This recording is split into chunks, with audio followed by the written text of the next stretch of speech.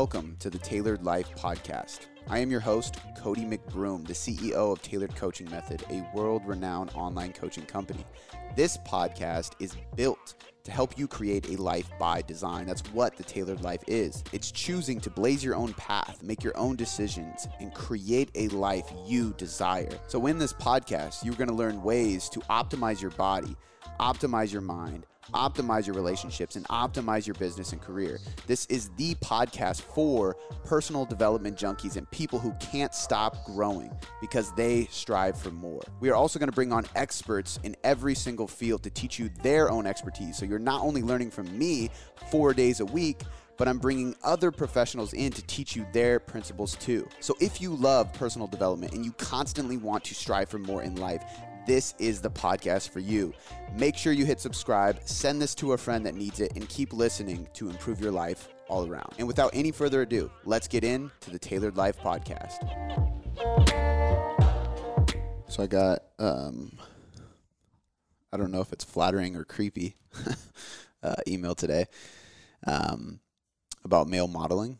And he requested me to send him some pictures of specifically of just like literally just my stomach. And the way he worded it was like really professional, but really weird at the same time. And apparently he's like a bodybuilding photographer, model agency or something like that. And I was like, should I be like, is this a compliment or should I be kind of like creeped out? Like, is this really what you do? Or are you just some guy reaching out? Yeah. Because you want pictures of a random person you found on Instagram. Did he have any like credibility in his profile? Or I didn't click his website, but his website was listed. Yeah, I didn't dig that deep because I have no interest in male modeling, especially not sending some random guy pictures online. Yeah, so that was weird. But so that was interesting. Another announcement for today, besides my male modeling career potential, the Tailored Trainer. We just launching on February 15th, Monday. And we are going to set it up to where if you sign up, relaunching. Yeah, that's actually a really good point. Is that what is it? Is it just called a relaunch when somebody like revamps? Yeah. And does updated it again? Version. Yeah. Extremely upgraded version. And, we're going to launch it the 15th of February, which as this airs is like a week, maybe 2 weeks away. Yep. I know it's definitely before then. So it's coming up soon, though. So make sure you stay on the lookout. You're going to get a 7-day free trial. Whether you trust my programming and you want a 7-day free trial or not, you'll get one because that's like the promo all week. We're also going to be reducing the price of the Tailored Trainer just to make it more affordable for people. The cool thing about this is like just to be fully transparent with everybody, most people will be like, okay, well, you're obviously changing something if you're able to make it, what's like going to be $30 cheaper or something like that. We're going to make it so it's less than $1 a day. And the truth is we actually made things way better. We don't have to do as much manual labor on the back end because we're putting a lot of things in an automated fashion in the app. So it's a new app. It's completely developed to us. You would literally go to the App Store and download the Tailored Trainer. It's created for us and with everything we want, but because we worked with developers to do that, it's allowing us to not have to fidget and play with things in the back end with people's programming, their schedule adjustments, because you can do it yourself with the pre-programmed adjustments. And now the Facebook group, which is still going to be a reoccurring theme there and still going to be present, is not somewhere where you go, hey, I need to change my program or can you edit this for me or anything like that. It's solely for coaching. Like, ask me questions, give me videos of you squatting so I can give you feedback, and then it's just an engagement. And I'll probably start doing more Q&As and lives and stuff like that. But my goal is to get that super interactive again because it always has been pretty interactive. I mean, there's posts going up in there daily, like many posts daily, but the problem, a lot of them are like, hey, can you change my program or can you adjust my calendar, which is fine because that's where you contact us. But now you'll be able to do all that on your own, which also means you don't have to wait on anybody. So we're human beings. We have, we wake up, go to work, and we go home to our family. So if you need an adjustment to your training and it's 7 p.m. on a Tuesday, or even worse, like if on a weekend, or like time zone differences, it's actually like fucking midnight for me because you're in Europe or something like that. You're going to have to wait. But now it's in your control. You can do it right away. So I'm really, really excited about this. It's going to be less than $1 a day. You still get access to all my best programs. Everything is literally going to be mapped out for a full year, which is why it's taken me so long to get the app going. But basically this way you step into it and you go, all right, if let's say you're an advanced lifter who you're not necessarily going to cut, you're not necessarily going to bulk, you might do those things in the future or whatever, but you know your style of training that you like, and you can only go to the gym and lift for an hour or so 4 times a week. The other days have to be rest or cardio, quick sessions. Perfect. You're going to pick a program that matches your goals, that matches your calendar, and then you never have to touch it again. It's literally just an app that's going to be giving you customized programming every day for the fucking year if you want to, right? Yeah. Now, if you get 6 months in and you're like, hey, I'm changing my goals, I'm going into a fat loss phase, and I was doing a 6-day push-pull leg split, I need to lower my volume because I'm just burnt out. Cool. You have access to all the programs. You can change it whenever you want. But the way I wanted to do it was basically like you can just go, and this is why I love like working with somebody as a trainer, is like I just walk to gyms, like what am I doing today? I don't have to think about it. It just keeps getting updated every day. Except you got to pay an arm and a leg for a trainer, obviously, because it's a customized thing. So now we're able to give you that for, don't quote me, but I believe we're doing $27 a month, if not 29. But it's going to be cheap as fuck. It's going to be less than $1 a day, which is, you really can't get expert programming for that cheap. Yeah. So I'm stoked. So you said they have full control. They can change the program?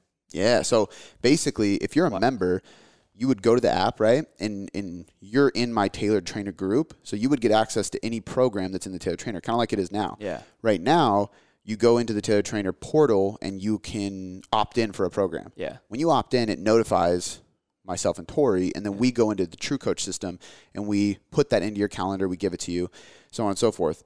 Problem with that is it might take a day. Yeah. You know, usually we start programs on Monday. So if you do it on a Friday and you want to start right now, well, you're going to have to wait till Monday because that's when the next block starts. Yeah. But now the way it works is the portal is the app. So you don't have to go to the computer or go to the website to do this. You go into the app. You are in the group. You can see all the programs. You can select which one you want, put it into your own calendar, and if you need to adjust your days, you need to adjust anything in your calendar, you can. Okay. Right? So you can't physically change the program. No, you can't change the program.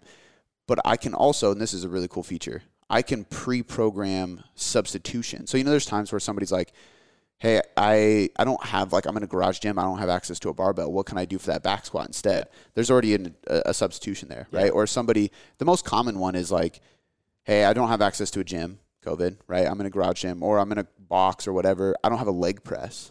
What do I do instead? There's already an adjustment there. I don't have a leg extension. What do I do? It's already there. So that way, when you're doing the program, you can just click substitute, and it'll show you the option. Gotcha. So you don't have to guess, or go to the Facebook group, post in there, let me comment back, you know, which obviously I'm always there for, but again, it's not immediate.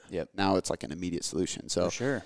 I'm stoked, man. It's going to be awesome. Yeah, it's going to be really big. So by the time you're listening to this, members of the Tailored Trainer who are already in there might already be in this new system. So we're just migrating them over. So they're going to be the first ones to get in and get access to everything so I can get them settled. And then we're going to launch, like I said, 7-day free trial. So you get 7 days for free just to make sure you love it.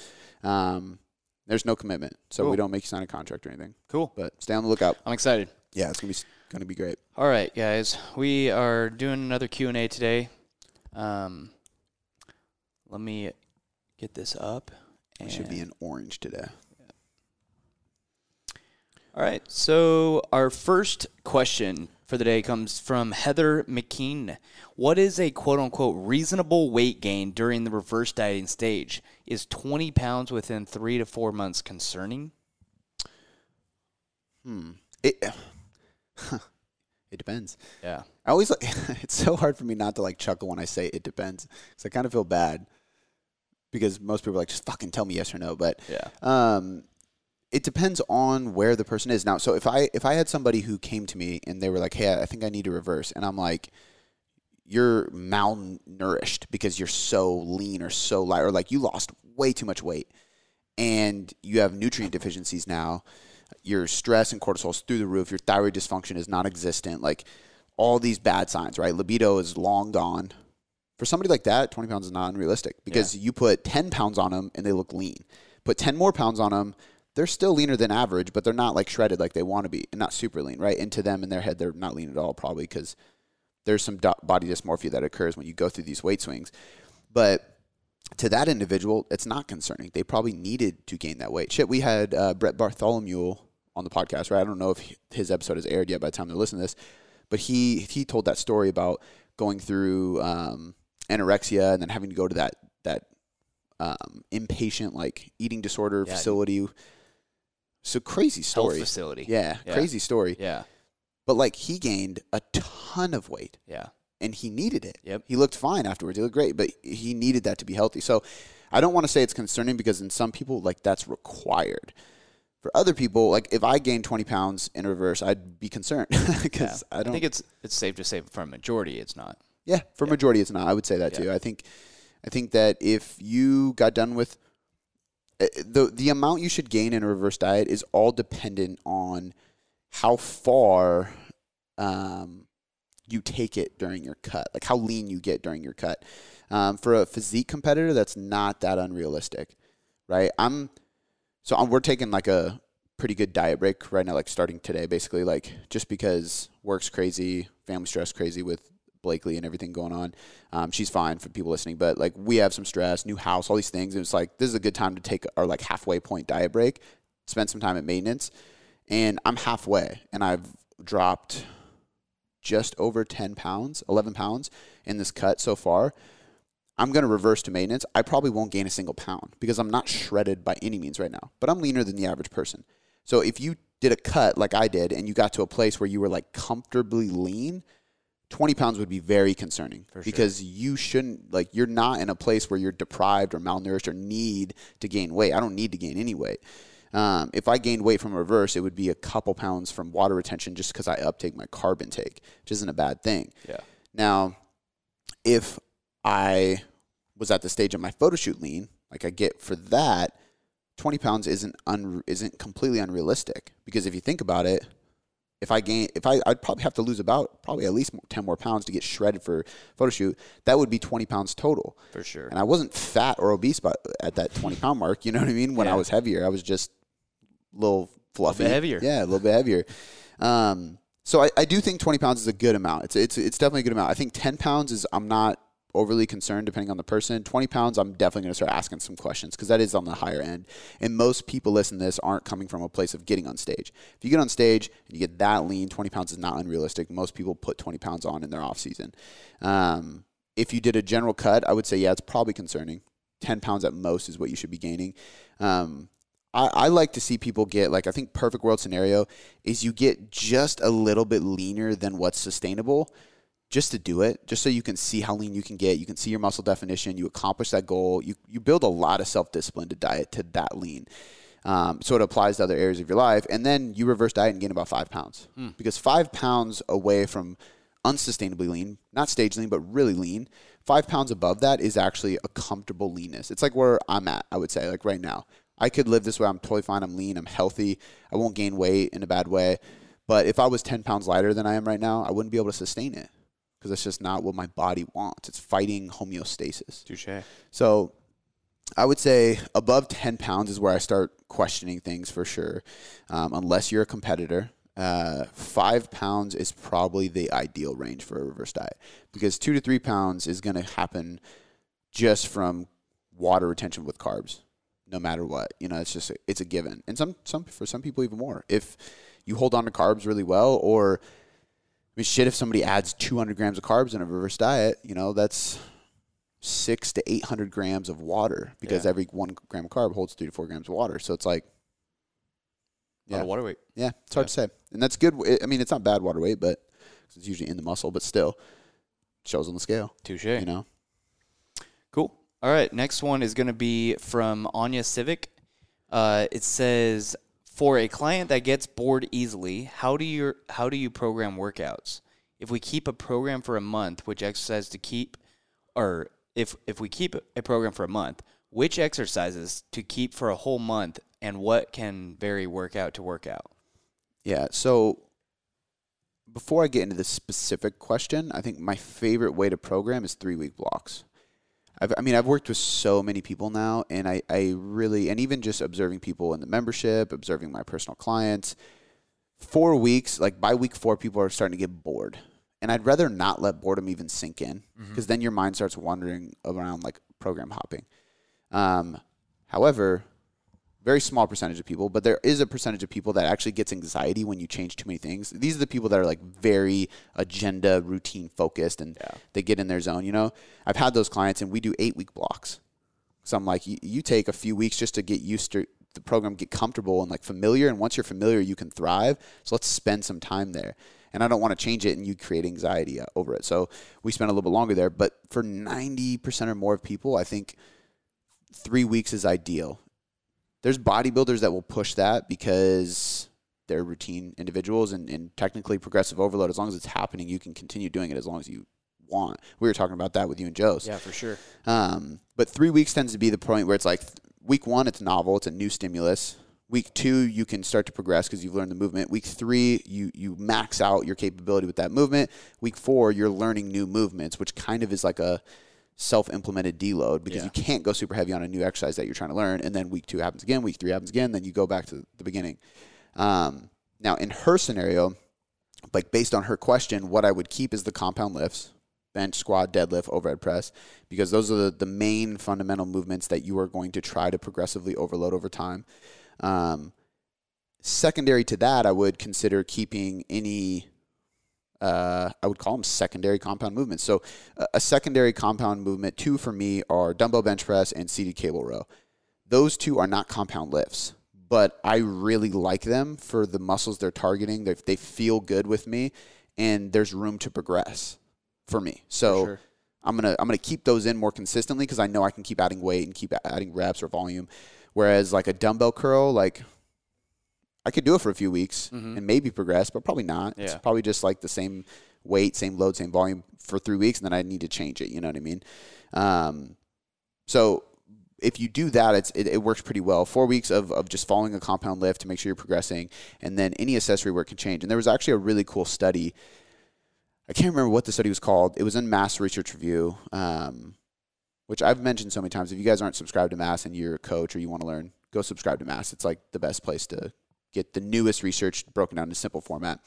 But I want to say it had something to do with being called like a flexible approach to training. And basically what they did is they focused on movement patterns instead of exercise selection. So I don't know if they changed the compound lifts, but all their accessory movements, they would change out weekly in one group, and then they would keep it for 4-week blocks in the other group. So basically, if I was doing a seated cable row, it wouldn't say seated cable row, it'd say horizontal row.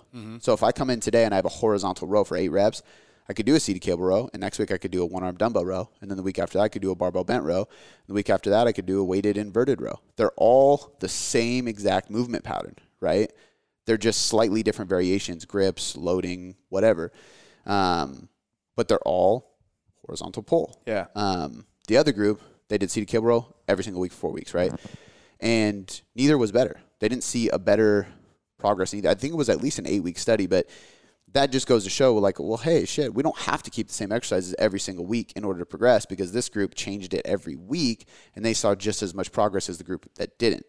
Now, if we look at the history of powerlifting, I don't think that would apply to the compound lifts, because we know a lot of doing a barbell back squat for strength and heavy loads, it's skill. So your nervous system needs to adapt to being under that bar, doing that movement that specific way. So if you do a back squat and then a front squat and then some other kind of squat, it's not always the same, especially because loads change. That can be argued because Westside Conjugate changes it every single week, and they're freaks of nature. So it's hard to say, but in my opinion, if I have a client who's like, I want to be stronger, but I want to look really good, I'm going to keep the compound lifts. And if they get bored, I'm going to change the weekly accessory work or bi-weekly. So like keep it for 2 weeks and then change it. So in a 4-week block, you'll have a conventional deadlift for 5 reps every week, let's say, and then you might have 2 weeks of accessory work and then 2 weeks of different variations of those accessories. And that would work totally fine. So yeah, and you could change it weekly. I just think that's, to me, changing weekly is overkill for accessory work, because 1, that's a lot of work on the coach. 2, it's kind of useless. It's like you don't even get a small chance to change that progression.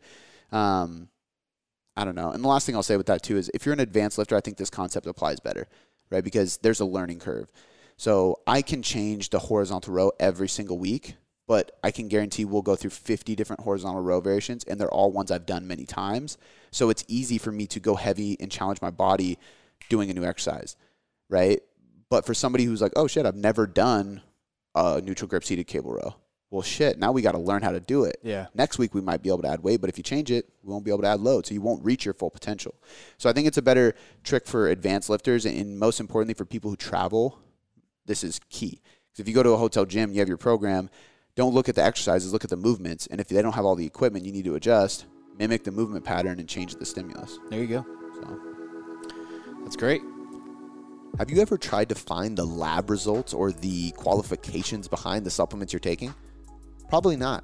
In fact, it's pretty hard to find because the supplement industry can be a shady place, and it's really hard to do background checks to find out where the products and the ingredients are sourced and see if there's any lab tests publicly available online.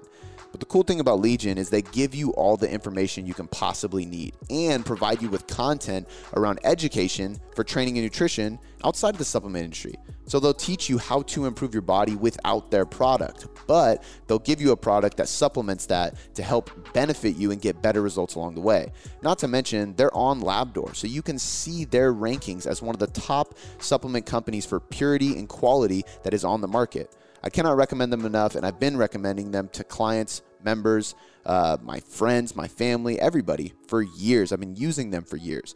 And now to have them as a podcast sponsor is pretty damn cool. So if you enter your promo code BOOMBOOM, you'll save 20% on your first order and start collecting points. You can also head over to buylegion.com/boomboom.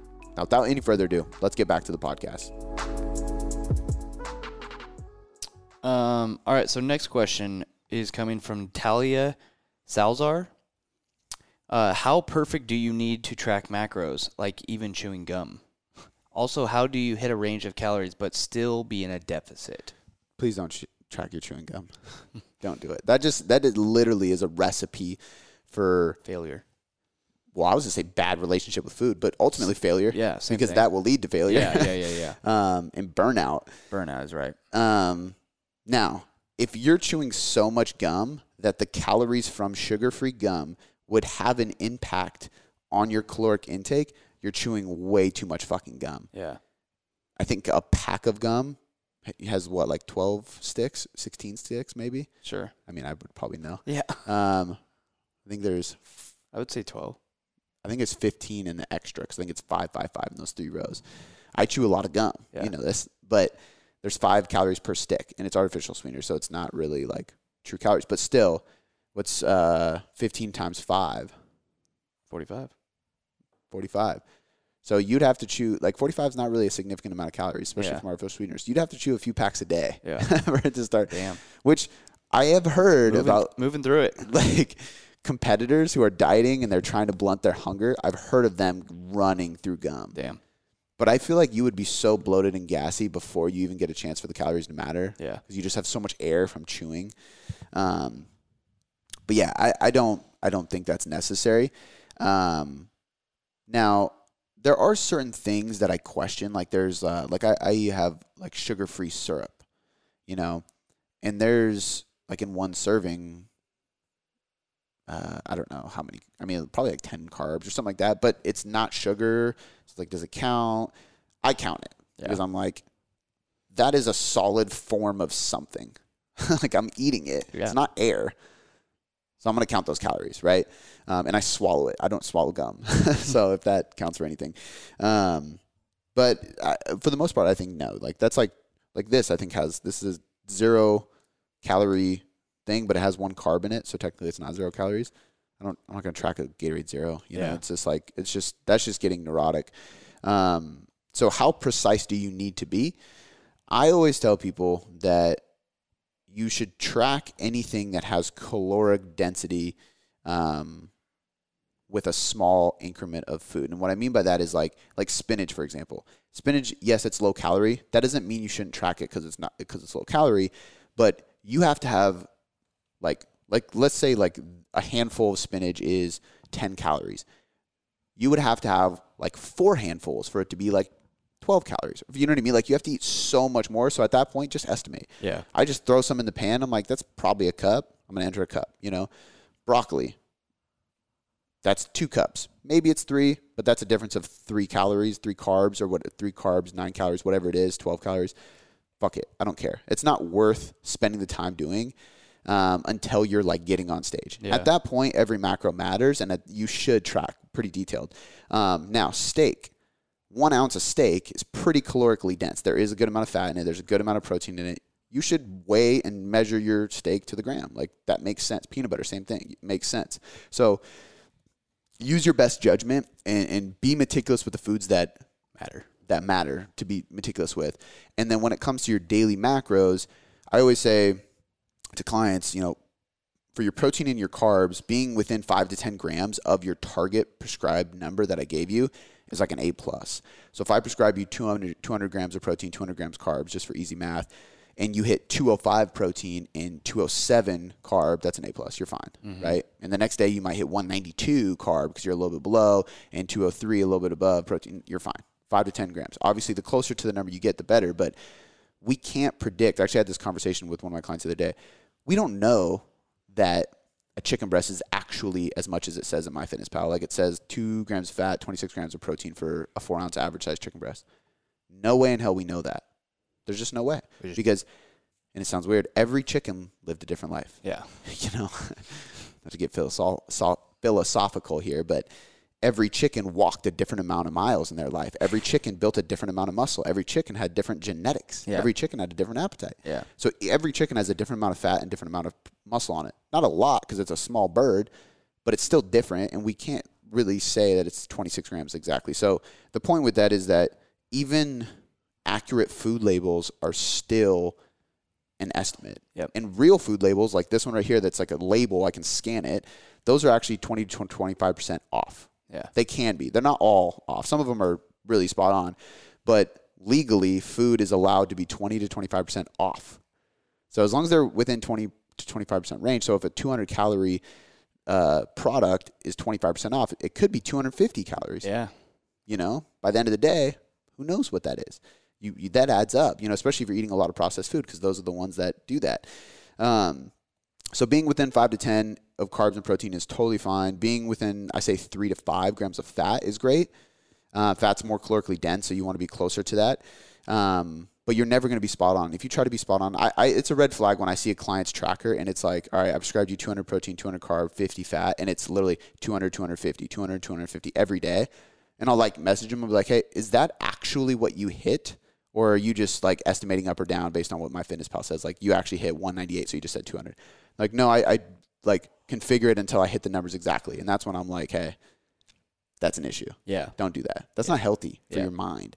And the range thing, this is why a range applies, because you're never actually going to be perfectly exact. Therefore, if you think you're at 2,000 calories today, you're probably not. You're probably between 2,100 and 1,900, which is still relatively close, right? Yeah. It's a 100-calorie difference. But you also got to realize that, I didn't sleep much this weekend. So I definitely burned less calories this weekend, because you burn a lot of calories during sleep. Yep. Sleep causes recovery, and that helps burn calories throughout the day because you have more energy. So my intake didn't change because I didn't sleep at all. You know what I mean? But like, that's the thing is these ranges kind of allow that buffer room, because certain days you burn more, certain days you burn less. Certain things you eat are more accurate, certain things are not. And at the end of the day, like, maintenance is a range, and so your deficit's going to be a range. Like, there is no exact numbers in this game. It's all really good, knowledgeable estimates. Yep. Touche. That's crazy, that 20 to 25%. That's wild. It should be illegal. Yeah. I mean, people probably think I'm like OCD asshole. Like, okay, diet dude. Yeah. That should be illegal, but it's the truth. Don't put it on the label if it's a lie. All right, next question comes from Stacy Hammett. It says, pre-workout that doesn't make you jittery or keep you awake. She might be asking for recommendations. I train at 4:30 p.m., so looking for something that won't disrupt my sleep, even if it even exists. Cue the Legion ad. No, I'm just playing. Actually, there's other brands that do this too, so this is not like only Legion does this, but the pre-workout that you see me take all the time. Yeah. They make a stimulant-free version of that. So the best thing to do, like the thing in pre-workout that's making you jittery and making you stay up all night, is caffeine. Beta-alanine, if taken at a good amount, will give you that tingling feeling, but that's not really jitters. You know, jitters is like kind of anxiety. You're shaky, like you have like a lot of energy. That's caffeine. You're just really sensitive to caffeine. Whereas somebody like me, I drink a cup of coffee at night after dinner sometimes just because I like warm. I started buying decaf because I was like, it's probably better. It'll be like 7:30 p.m. and I'll have a cup of coffee and I'm out like a fucking lamp. Yeah. It's just every night. I'm not sensitive to caffeine. Yeah. I probably ruined my caffeine receptors or whatever is getting triggered by caffeine. Yeah. From years of just drinking too much. But, dude, do you remember Red Lines? The bike? No, the energy drink. Oh, yeah. Like, you had to be 18 years old to buy it. Yeah. That's how much caffeine was in it. Wow. And Luca used to stock the fridge at the gym with them. Dude, we'd drink like a few a day. Yeah. And we're like training at 11 p.m., just fucking go Holy hard. shit. Go to the midnight diner. Same with those things. I hate those 5-hour energies. Yeah, I never do those. No.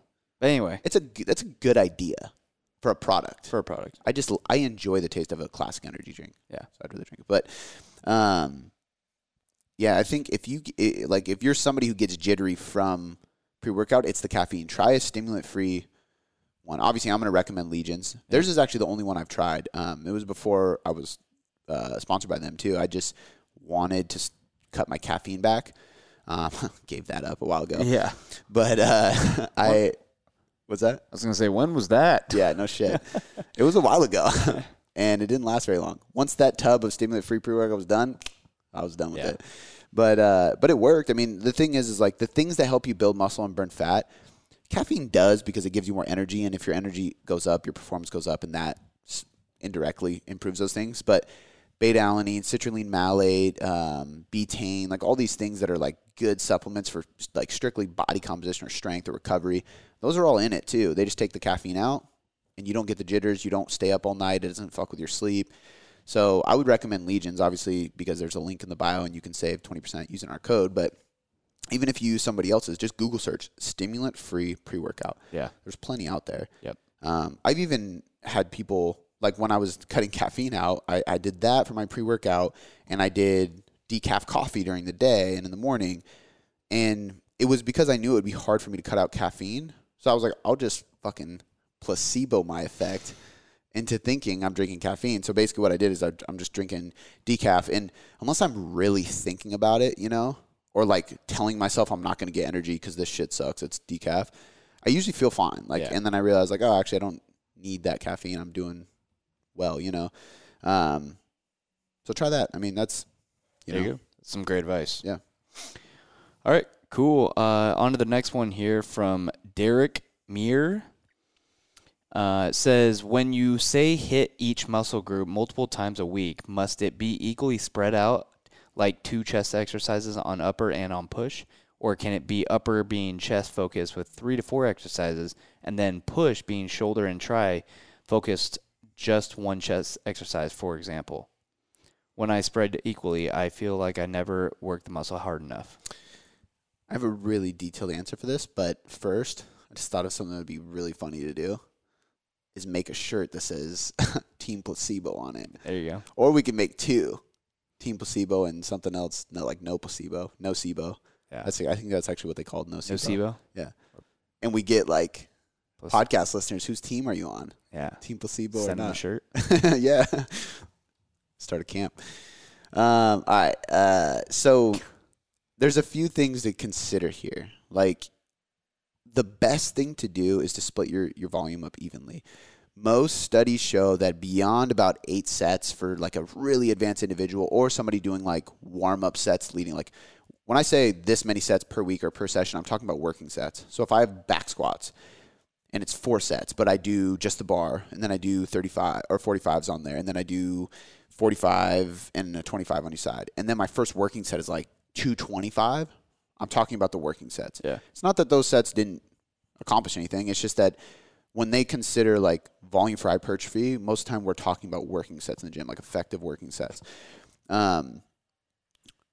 Beyond about 8 sets in a single session on a muscle group tends to start having diminishing returns. They actually see a decline in, I believe, muscle protein synthesis and some other hormonal processes that happen to help muscle growth. So having 1 bro sesh, like, that's great.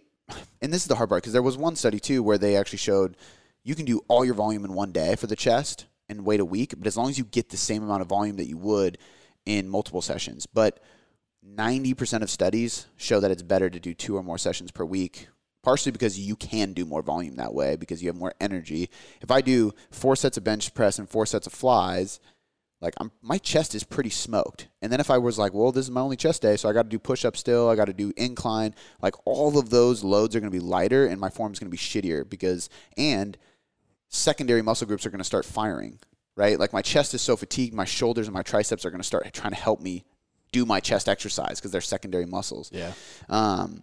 So I always suggest doing an upper-lower split or a push-pull leg, something like that, where you're doing 2 days. And I wouldn't do chest all in one day and then shoulders and triceps on one day, because you should do, like, a perfect thing would be like if you were doing a push-pull leg split. This is the best way to maximize as much hypertrophy as possible as a natural lifter.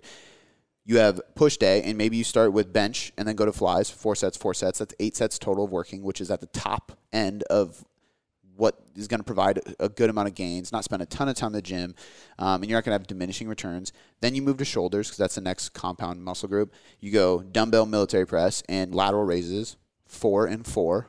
That's 8 sets for your shoulders, which you could even argue you could do like 4 and 3 because it's a smaller muscle group. You could probably get away with like 7 sets or even start there and work up.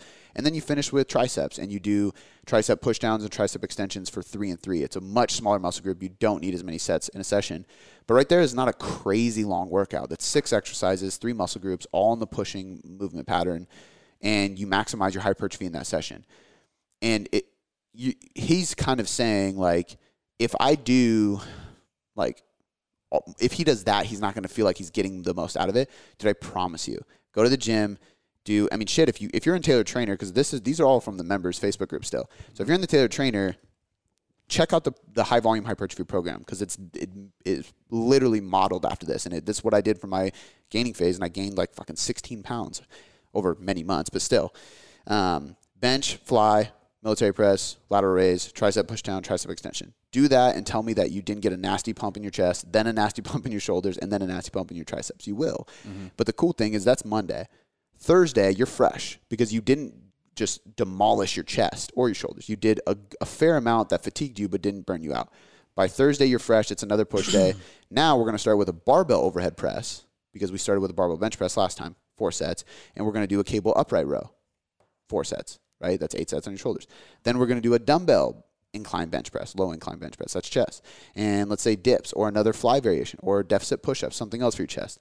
That's 8 sets. Then we're going to finish with 2 other tricep exercises. So we have these 2 days with 8 sets per muscle group per week on everything except the arms, which would be 3 each. So 6 total per session. And now we have 12 sets of triceps in a week, and we have 16 sets of chest and shoulders in a week, which is midway of like the maximum like threshold. We have that bell curve of like 10 sets per week per muscle group is pretty optimal for hypertrophy. 20 is the higher ends. Mm-hmm. You're always going to be in that bell curve. I find most people are between 10 and 15, because 20 is like, it's brutal. Yeah. And you got to spend a lot of time in the gym. So 16 is a perfect middle point. And I promise you will get a lot out of that. So that's how I would do it. Why I would recommend that is one, because you can't refute research. Research shows time and time again that splitting your muscle groups up, splitting your volume up for 2 times per week or 3 times per week versus 1 time per week, 99% of the time outperforms doing it 1 time a week. So why not just trust science and just follow suit, you know? The other side of it is, I know from experience that, like, when I first started, I did a bro split, so I would have a chest day. And I would do like 1 or 2 chest exercises, and then I would just be fried. So I have shitty form. Secondary muscle groups are firing more than my primary muscle groups. Overuse injury is likely to happen, so on and so forth. You just get burnt out. So, like, it's not as optimal for a performance and recovery standpoint or an injury risk standpoint, and research shows that it's better this way. So, yeah, that's how I would do it. And if you want to do, like, a 5-day split, you could do an upper, lower, push-pull legs, but I still wouldn't have, like, separated muscle groups. For upper sure. would be pushing and pulling and arms or whatever, and then the push day would be chest, shoulders, triceps. Yeah. So, for sure. I think that answers the whole question. Yeah. Broke it down each part. All right. Last question today is Claudia P. Ramirez. What do you think of RPR, Reactive Performance Reset? Your programming has focused on activation and wondered if you come across RPR. That is not where I got my priming and activation and stuff. And I tried to Google this because I never heard of it. And the only thing that would come up was reflexive performance. What was the last word? Reset. Reflexive. So it's like a stretching. It's basically like a cool down kind of thing. So basically what their concept is when you train, you go into a sympathetic tone of your nervous system, which is fight or flight. Adrenaline, cortisol, everything goes up. We talk about this all the time. High energy, high demand, high stress. After we work out, we want to get out of that, right? Because we want to be able to recover. We want to be able to calm down, stress to lower, cortisol reduction. This thing that they're talking about is basically a way to shift from sympathetic to parasympathetic. Like that's the goal of this RPR. Mm-hmm. So I don't know if there's something far less popular called reactive performance reset that I haven't heard of. Or she might be talking about potentiation. Why am I losing my train of thought? This is something that's been around for decades. But basically the idea of like you do a squat jump or classic. A box jump or a squat? Either one. Okay. So classically you do in the reverse of what I do with most people. What I do with most people is like we fire some muscles that are going to open up joints. Then we do something explosive that mimics the pattern you're going to do for strength after, because doing that primes your nervous system because you're being explosive. So it actually puts you more into sympathetic because it's a stimulant to your nervous system. And you're doing it in a pattern that mimics the strength movement you're about to do. So if I do a box jump, it's a squat pattern. And then I go do a barbell back squat after I've done a few sets of explosive box jumps. That's going to prime me for the squat jump. Yep. Man, it's gonna kill me that I can't think of what it is. Something potentiation, but basically what this is, and I don't think it's phase potentiation, but maybe it is, doing a barbell back squat and then immediately going into a jump squat, right? And that's a form of potentiation. And what that idea is, it's almost like a slingshot, you know? Pull it back, let it rip. You're pulling it back, that's that squat. You're resisting. Step forward, do some body weight jump squats or box squat jumps. That's something different than what she's talking about. And that is where I got what I do. For sure. Yeah. I learned it from many people. I mean, did you look it up? Phase potentiation is a strategic sequencing of programming phases to increase the potential of subsequent phases and increase long-term adaptive potential. That's what I thought it was, and that's why that's not the same thing, because that's okay. Saying like month 1 we're doing strength, month 2 we're doing hypertrophy, month 3 like it's pure long-term periodization. Phase potentiation, I'm potentiating myself. So a good example of this is doing like a 4-week strength block where you're doing low numbers just to build strength and charge your nervous system over 4 weeks to then move into a hypertrophy program. Right? Or you could flip it in reverse, do a hypertrophy program to build muscle so it has the potential to be stronger. You're potentiating before the phase. Yeah. But I'll think of it and then I'll kick myself for it, or somebody's going to DM me and be like, is this what you meant? And I'm like, yep. But it's this idea that you do something hard or heavy and then you do something explosive afterwards. I do it in the reverse because of things I've learned from many people over the years. One person that really beat it into my head was John Russin, because he has like a 7-phase dynamic warm-up. And you go through like active release therapy, like foam rolling, stuff like that. Then you go through dynamic movement, so like mobility. Then you go through some kind of activation, so this is where like face pulls, things like that. Eventually you do like an explosive movement in that, right? And it's basically like building you up to be primed and ready for the workout. The way I do it is like, all right, for most days, we're going to activate the core with some anti-resistance. Then we're going to like fire the supporting muscle groups for the joints, which is usually the opposite of what you're doing. So on a squat, I'm going to fire my hamstrings, right? On a bench, I'm going to fire my traps and rear delts, rotator cuffs, things like that. So it's usually like if you're squatting, you're on the front, right? Quads, hit your hamstrings. The only time it's different is deadlift. I usually do glutes. But something for your core, anti-resistance, is going to be Pallof press, side plank, something that is avoiding rotation because it creates trunk stability. Mm-hmm. So your core is going to be stronger and ready to brace when you get under a bar or you do something heavy. And then I do something explosive. So on a squat day, it might be hamstring curls, side plank, and I might even throw a face pull in there. And then after I'm done doing that activation circuit, I'll go do weighted jump squats, box jumps, broad jumps, some kind of like squat pattern movement that's explosive for 3 reps, 5 at most, and I'm doing 3 to 5 sets of them. So I'm taking my time. I'm being explosive. It's not like fast-paced box jumps. It's like I want to jump as high as I fucking can. Prime my nervous system. Then I'm going to go do back squats, and I'm going to be primed and ready. My nervous system is going to be stimulated and ready to squat heavy. For sure. That's what I do. It's kind of taking that concept and flipping it on its head. I'm not the first one to do that. John Russin, Joe DeFranco, Jason Brown, like so many guys I know in the industry do that as well. And some of it's not really backed by research because for the most part, there's theories about what the nervous system's doing during training, and that's where we create these concepts from. But they're rarely doing studies like this because nobody's going to pay to do a study on this. Nobody's arguing it. Yeah. That's not a debated thing. And there's pro athletes. All these people are doing it. So that's what I do. That's where I got it from.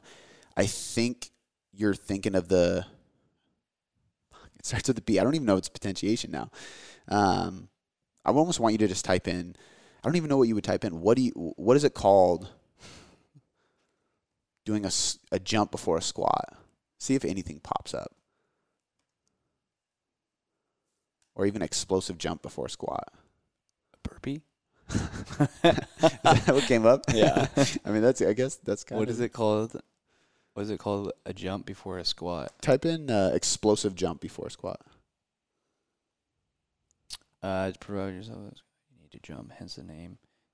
This requires a triple extension. Your hip ankle extension, create maximum power. Triple extensions. Oh, No, not plyometric. Oh. It's a type of plyometric. Squat jump, lateral, benefits, variation techniques. I don't know, man. Somebody listening will correct me. And I'm going to feel like an idiot when I think of it because I've literally, this is something I learned in like the first personal training certificate I took when I was like 18 years old. Yeah. So I've known this forever. But works well. That's what I do. The thing that came up when you mentioned the thing you mentioned was reflexive performance reset. And this is an idea that I don't even know what they do. I didn't really look into it. They mentioned reactive.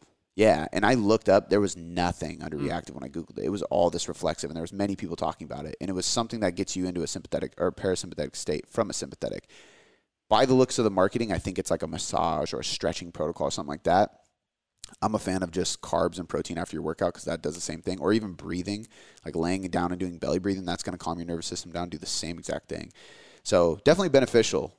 But it's completely different. It's calming you down after you're already ramped up versus I'm trying to ramp you up before we do some kind of strength movement. Gotcha. So cool, man. That's the last question for today. Yeah, everybody keep out the lookout for the new Taylor Trainer app. Dropped February 15th. And it's going to be epic. Yep. Anything else? Go check out the YouTube's podcast clips channel. Yep. We'll link that in the show notes. Everything from this episode, from all the good ones. Yep. Questions broken down into individual clips. Yep. Check it out. And that one is, I feel like it's fine. It's like, I don't say finally, like I've been waiting forever or anything, but it's at the point where it's like that shit's up and running now. Yeah. You know what I mean? Like weeks ago when we started creating it was like, all right, we got to figure out how we want to do this. Now I feel like there's a system around it. There's a lot of shit popping up in there. Yeah. So go subscribe. I mean, it's literally like, you know what I was thinking about the other day? Because it like popped up on my feed. I was like, man, there's a handful of shows I wish would do this. Yeah. Because there's a lot of shows I really love, but sometimes I'm like, fuck, like this is going to be a conversation with somebody I really respect, but I've heard a million times, and I don't necessarily want to listen to the whole thing, or I don't want to hear them tell their story for 30 minutes because I've already heard their story a million times. Yeah. So because we do this for the interviews too. Yep. And the Q&A, it's like, that's perfect. Like, and I think it'll do well too when somebody types in like BCAs for muscle growth and then a question from our podcast pops up. And it's not like an hour and a half long podcast. It's 5 minutes about that. Yeah. So go check out that, guys. We're putting a lot of work into the YouTube in general, just quality wise, content wise, trying to make sure that we're putting out a lot of stuff there, especially with the podcast. So do us a huge favor. If you enjoy this podcast, even if you don't really use YouTube and you listen on iTunes, just for the support reason, because when you support us, we can do more of these. Go subscribe. It does help. It makes a difference because YouTube gives you more kudos and capabilities when you get more subscribers. So we need you to help us out with that. Click the link in the description. Just hit subscribe. We thank you for it. Yep. See you next week.